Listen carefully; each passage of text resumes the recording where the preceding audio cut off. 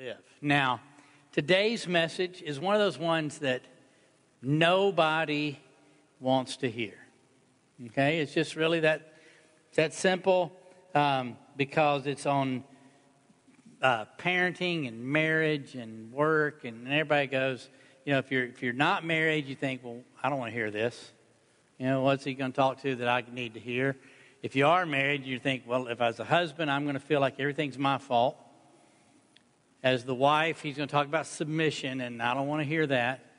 You know, as a parent, we're all going to feel like we've blown it. If you have kids, if you don't have kids, you think, praise the Lord. You know, and so all the different aspects that you don't want to hear. And then you come to work, or if you're in school or whatever, you know, now if I'm the teacher, I've got to act a certain way, or the boss, I've got to act a certain way. So we really don't want to hear this message. But I have learned over the years that I have one word for people who are experts on marriage and parenting. You ready for that one word? Single. Okay? Because once you're married and you're parenting, you're not an expert anymore. You realize that pretty quickly, that you don't know squat. You know, and so when you're single, you think, hey, I got all the right answers. I know what it means. I'm going to do this right. But, you know, and we laugh about that. But the point is, as we're dealing with all these topics, and as Paul was dealing with this with people who, many of them Gentiles, who didn't have the Old Testament, didn't have anything to give them any kind of guidance. This was all brand new. What does it mean for our lives? And so as he's giving some practical advice on if Christ is in you and you are in Christ, this is how you should live. But as we come to it and we think about all of this, the reality is, in every one of these situations, we're talking about relationships. Relationships are messy. You know, relationships they don't always fit in the categories we think they should. That's why we have all the problems we have in our relationships. Because we expect everybody to live and act a certain way. That's why marriages have problems, because you act a different way when you're dating than you do when you're engaged, than when you're married. Then when you're first married, later on in life, you're kind of getting used to each other. You're kind of getting where you take advantage. You know, so all these different aspects about relationship. And the reality of all of it is you can only control you. You can only determine how you're going to react and how you're going to act towards other people. You can't determine how other people are going to act. You know, and so when you think that there's this nice little formula, well, if I just read the scriptures and I just do these certain things, then my marriage is going to be perfect, my kids are going to be perfect, my job's going to be perfect, I'm never going to have any struggles with anybody I deal with. Now, I work for a mission agency. You would think that would be the place where everybody gets along, right? That would be the place where there's never anybody gets fired, there's never anybody gets mad, there's never anybody who says the wrong thing, because we're missionaries, right? Missionaries are all perfect, isn't that right? So when we think that way about all of our relationships, that if we just, you know, follow the Lord, everything's going to be perfect. Well, we're following the Lord with a group of people who are people. And people don't always do the right thing. And believe it or not, neither do you or me. You know, it's not always the other person's fault. So as we're thinking through this, we want to think about what is it Paul's telling us about relationships. Now, he gets into some specific relationships, but then we'll go back in a few minutes to talk about relationships as a whole. So he talks about husbands and wives. That's where he starts in Colossians chapter 3, verses 18 and 19. We'll read that. It's not on the screen up here, but we'll read it. If you don't have a script, the passage, just listen. But he says this: wives, submit to your husbands. Okay, I'm already in trouble. As is fitting in the Lord, husbands, love your wives and do not be harsh with them. Now, there's certain aspects in Ephesians, in this same kind of a parallel passage, Paul says, husbands, love your wives as Christ loves the church. Now, we say that, and it sounds real good, but it's not always easy for us to do. I'm talking to the husbands first. It's not always easy for us to do because we don't always deal with our relationships in work or anything else in a, I don't want to use the word loving, but it's not that aspect. Everything is very transactional, where if I tell you to do something, you're supposed to do it, and if you don't do it, then you're punished, and that's the way we deal with in life. As funny as I'm getting to know other cultures, working with Crossover, everybody who calls or texts or anything from a more Latin culture, whether it's Brazil or any of the other Latin cultures, everything starts with, I hope you're doing well, praise God, I'm praying for your family, bless the Lord, we're glad that you're doing, no matter what your conversation. And my conversation is, even in a text message, there's all that, or WhatsApp, there's the whole conversation about your family before you get into business. Where my whole life is, if I'm texting you, I want to text as short as possible. That's what you got to do. Done. And so I'm offending everybody on our staff because I'm used to that's the way you deal with business. You get into it. If you have a meeting, you don't sit and talk about each other's families. You got an hour. You got to get this meeting done. We're not going to spend 15 minutes talking about each other's families. Let's get in here, get the business going. But guys, it's the same way with your wives. You come home from work, and let's all just be honest here. You come home from work, your wife says, how was your day? Fine. What'd you do today? Some meetings. How was your day? Then you hear every detail from the moment they left the house till they get home. And you're thinking, I didn't really ask that. I mean, I just wanted to know, how was your day? Fine. See, fine was the word I was looking for. But the point on all of this is, if we love our wives as Christ loves the church, we're willing to sacrifice. Not just time sitting talking about things that maybe are more details than we're used to, but it's any sacrifice. It's always a matter of, if we're loving the way Christ loves the church, everything we do as men has to be for the best of our spouse and for the best of our kids.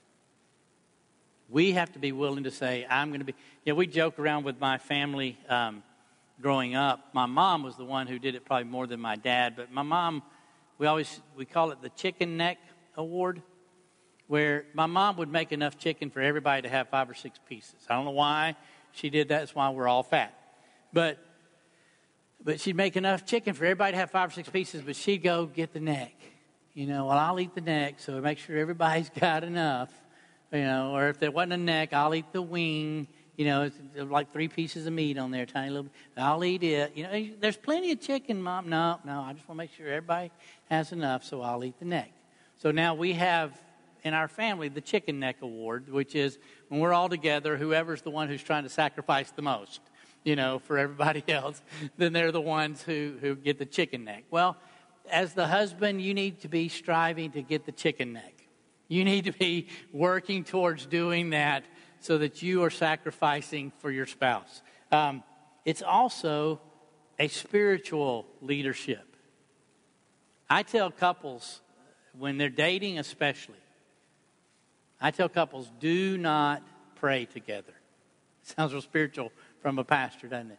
Do not pray together. You know why? And we're just all being honest here. I know not everybody here is married, but let's just be honest. If you're not married, don't pray with your girlfriend or your boyfriend. Because when you pray together, there is an attraction that woman has for you because you are leading spiritually. That's the way God has designed her. That's the way things are. So as you as a husband have to lead spiritually. You need to be very careful if you're not married in leading spiritually. Yes, you still want to be leading spiritually in a lot of ways, but just be careful what that looks like. But we as husbands have to lead our wives and love our wives spiritually. And then also we are to love them sympathetically. There's going to be times when you just do not understand. Okay? It's just no matter what you try, you think you do, and you think that little quick answer that you have that came into your mind when she started that discussion of that problem is going to solve it. Shut up. Okay? Let's just be honest. We're family here, right? Just don't say it. okay? Because it's not the answer she's looking for. She really is not looking for an answer at all. She's smarter than you, and she's going to come up with the answer on her own. Just let her pour it out. Just listen to the whole thing. Don't answer, all right? So I beat up on the husbands enough. Now let's beat up on the wives for a little bit. We hear the word submission. And when we hear that word, we automatically think masters and slaves, right? That I'm supposed to just do whatever he asks me to do. I'm supposed to do. And so that's not what it means. Submission, first off, means that you show a loyalty to your husband. Your husband needs to understand and know that you have his back. Because there's times at work, not anybody else has his back. And when he comes home and he says, fine, you don't necessarily have to get all the details as to how unfine that day was. But you support him. You show loyalty to him and say, you know what? I'm here for you. You don't have to say anything. Just go sit by him. Hold his hand. Because right now he's processing everything that happened that day, and it was a bad day, and so he's thinking, okay, do I even want to go back to work tomorrow? If I go back to work tomorrow, are they going to tell me not to come back to work tomorrow? It's just one of those days. He just needs somebody there to say, I love you no matter what happens, even if you get fired or you quit. Okay? So there needs to be that loyalty. And it's not a loyalty just because he's your husband, but he needs that respect and that loyalty. There also needs to be this idea of you're ministering to him. As someone who is in ministry and has been in ministry for 33 years, it is so much easier to minister to everyone else and neglect ministry to myself. It's easy to say, I'm going to just pour out, and not minister to myself. And so I need the ministry of my wife to say, you know what, you need to slow down. You need to stop. You need to say no sometimes. How's things with you? What's going on in your life? How are you growing in the Lord? Because don't assume because I'm in ministry that I'm growing in the Lord. Don't assume because your husband loves the Lord and desires to serve the Lord that when he goes to his job, which is garbage sometimes, that he's just going and just so rejoicing and praising the Lord, hallelujah, that everybody's treating me like this. No, he needs your ministry. And he needs to know that you need to love him with dignity. And it's become the popular thing, especially with social media, that, it used to always just be the comedians who stood up and always told jokes about their spouse and all that. But now it's, social media, you post all kinds of things about, you may not think that hurts because your husband's not going to tell you it hurts because that means he's not a man if it hurts. But if he feels like what he does for a living you don't respect, then that causes issues. Okay? So submission is not you do everything he tells you to do. Submission is you're willing to give to him as he gives to you. Okay, so now I'm in enough trouble. Let's move to parents and children. Verses 20 and 21 says this. Children, obey your parents in everything, for this pleases the Lord. Fathers, do not provoke your children, lest they become discouraged. Now, you say, well, what does it mean for a father to not provoke his children? Well, there's a book for that. Every one of the topics that you can do to provoke your children out there, go read them. I'm not going to give you all the possible answers. The issue's not don't ever make your children mad. The issue is doing things that you know are going to discourage and tear them down. There's going to be times you're going to make decisions they don't like, and they're going to get mad, and they just got to tough it out. But that's really not what it's saying here. But the issue here is, what are you doing to help that child become more like Christ or to hear more about Christ? Because you know what? You cannot affect their spiritual life. Now, what do I mean by that? You can guide them spiritually, but you can't save them. You can't change their heart. All you do is give guidance. There's a proverb that everybody quotes and makes all the parents feel guilty, that train up a child when they're young, when they're old, they'll not depart from it. And if your children depart, you must have done something wrong. That's a proverb. It's not a promise. It's a proverb. Generally speaking, this is the way it goes. But there's times when it doesn't go that way, because you can't control them spiritually. You teach them the truth, you show them the truth, and it's up to God to work in their heart, and it's up to them to listen to God working in their heart. And as we said, we're dealing with people. Even though they might be little people, they are people. And take it from someone who had 4 little people. Every single one of them are different. And how you teach them and how you train them and what you do is different with every one of them. You know, this is a sidelight here, but it's the same is true for our 2 dogs that we have right now that were true with my 2 oldest children. Okay? I'm just going to put it this way. My oldest was, from the start, was tough as nails. You know? I mean, we didn't do this, but you could have beat him half to death and he'd go, all right, fine. I'm going to go on about life.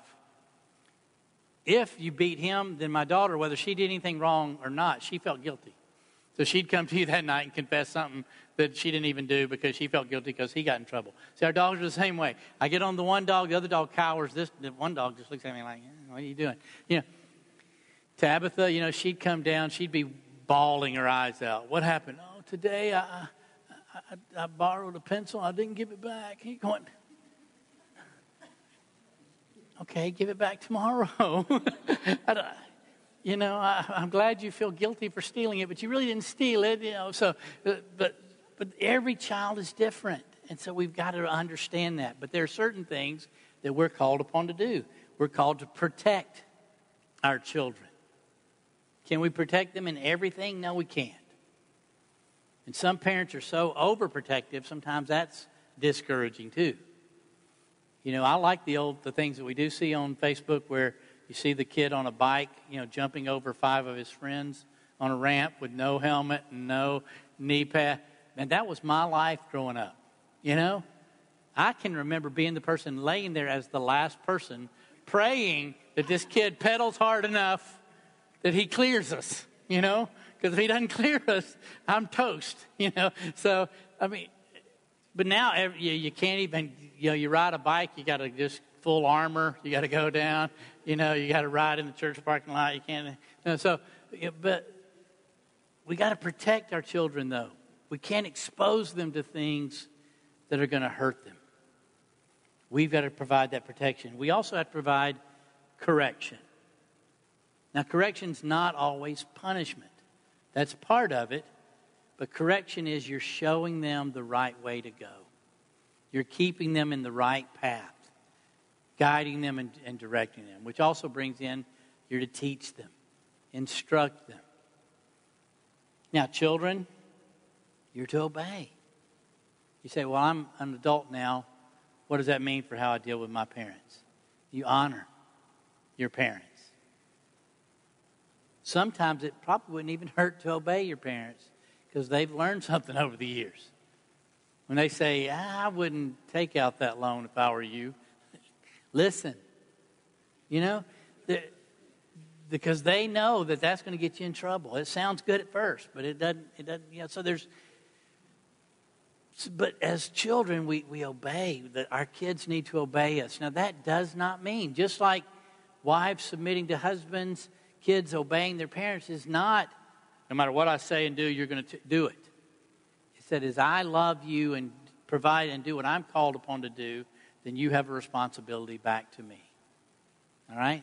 So now let's go on to bosses and employees. I changed the wording because we don't have masters and slaves anymore. But he says here, bondservants, obey in everything those who are your earthly masters, not by way of eye service as people pleasers, but with sincerity of heart, fearing the Lord. Whatever you do, work heartily as for the Lord and not for men, knowing that from the Lord you will receive the inheritance as your reward. You are serving the Lord Christ, for the wrongdoer will be paid back for the wrong he has done, and there is no partiality. Masters, treat your bondservants justly and fairly, knowing that you also have a master in heaven. Now, there's one guiding principle here for both bosses and employees. It is the Lord Christ you serve. Now, I gave Judy my phone this morning because I was afraid Jordan or Adam might text me in the middle of the message like they did a couple weeks ago. If y'all notice, I got distracted a couple weeks ago because all of a sudden up on my iPad, just hand me your phone. It'll have the same effect. All right.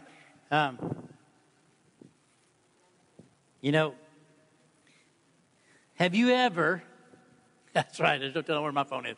Have you ever been at work and either you or someone else at work sitting at their desk or when they're supposed to be working, they have this in their hand and you walk up and it's like, put that away.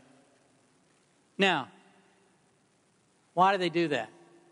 Because they know they're doing something they're not supposed to be doing, right? They're putting it away. If it's okay for them to be on their phone, they're not going to freak out and put it away. Now, if you freak out and put your phone away, what are you doing? Are you serving your employer as if you were serving Christ? Or are you cheating your employer of time? We have to be careful. We're called upon to be committed to our work. I don't care whether you like it or not. If you don't like your job, try to find another one. But in the job you have, you are supposed to be committed as if you were committed to the Lord. You are to serve in that job as if you are serving the Lord. And it also says, not by way of eye service as men pleasers. In other words, you're to serve even when no one is watching. Not easy, is it? Oh, they won't know. Doesn't matter. But it's not your boss that you're serving. It's not your employee that you're serving. It's the Lord Jesus Christ that you're serving. Now remember, Paul's writing all this to people who really had never had any grasp or any understanding of some of these things. Even when Paul talks to the woman in this passage, even though he's saying submit, and in 21st century America, we don't like that word, the fact that he's speaking at all to a woman and giving her any instruction proves that he's already elevated her more than the culture did. And the fact that he's telling her husband to love her as Christ loves the church proves that he's elevated her.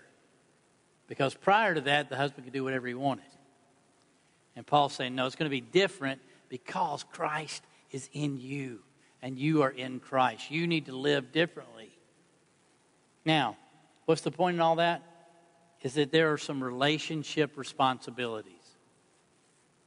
And these relationship responsibilities are true in every single relationship. So if you have your Bibles, go back just a few verses to chapter 3, verse 12. Paul says this, put on then as God's chosen ones, holy and beloved, compassionate hearts. Compassionate hearts. Now, you say, well, every time I see these commercials with the starving kids, I feel so bad and I cry and I must have a compassionate heart. That's not what it's saying. It's not saying have pity on someone who's in a bad position. A compassionate heart shows action.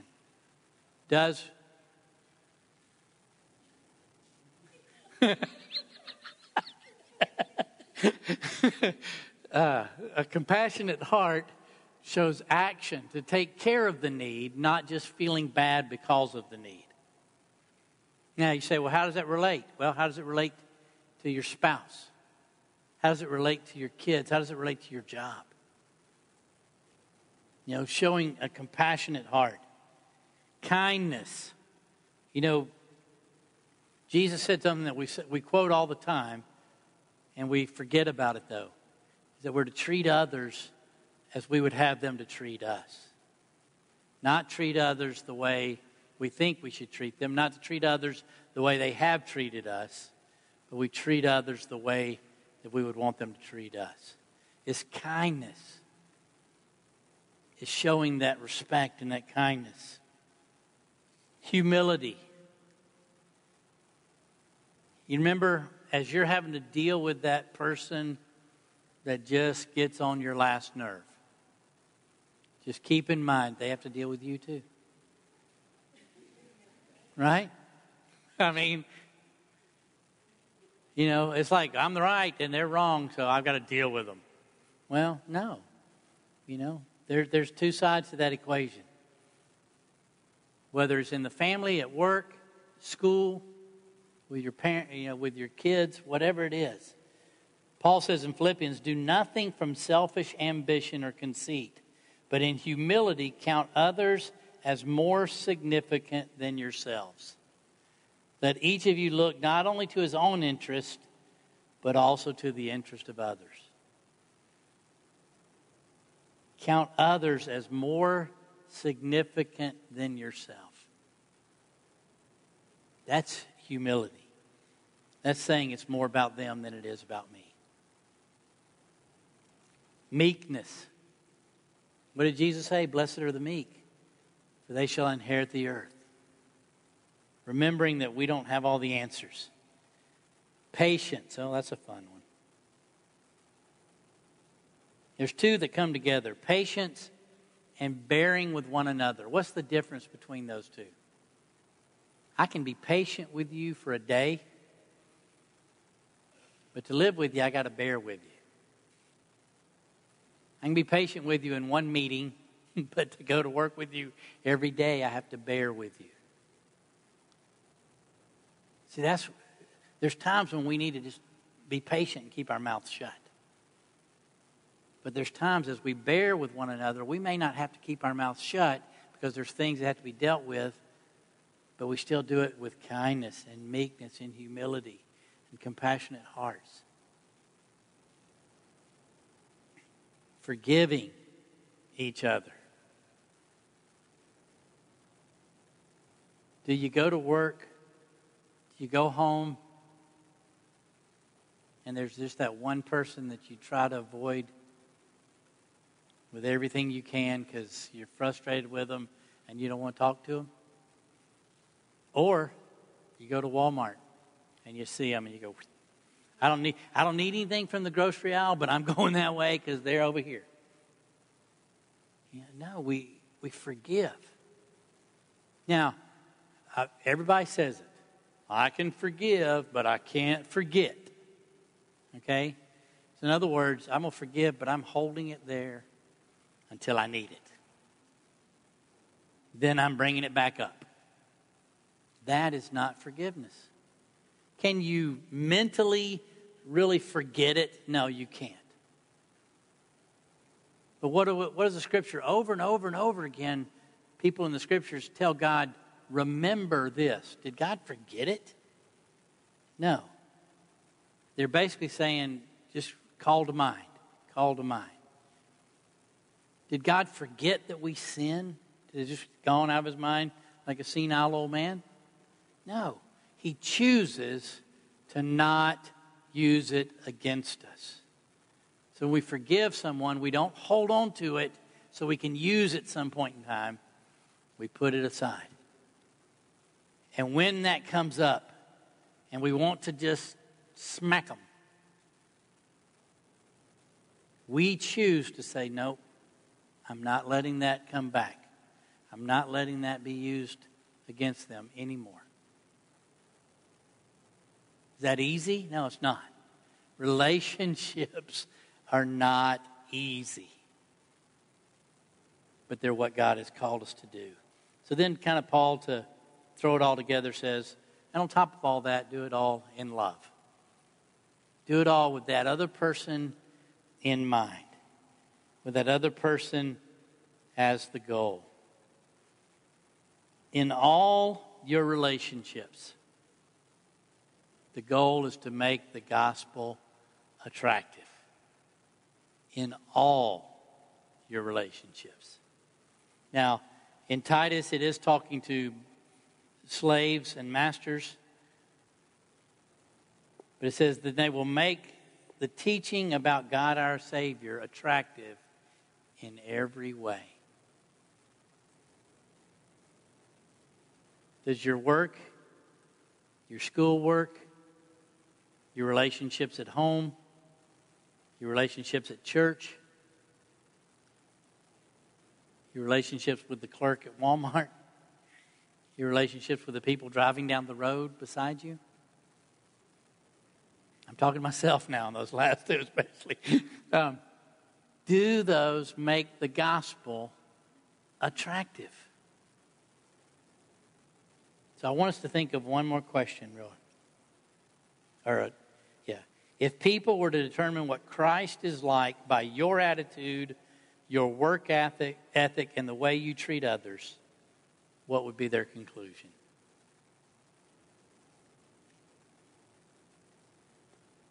Let's pray.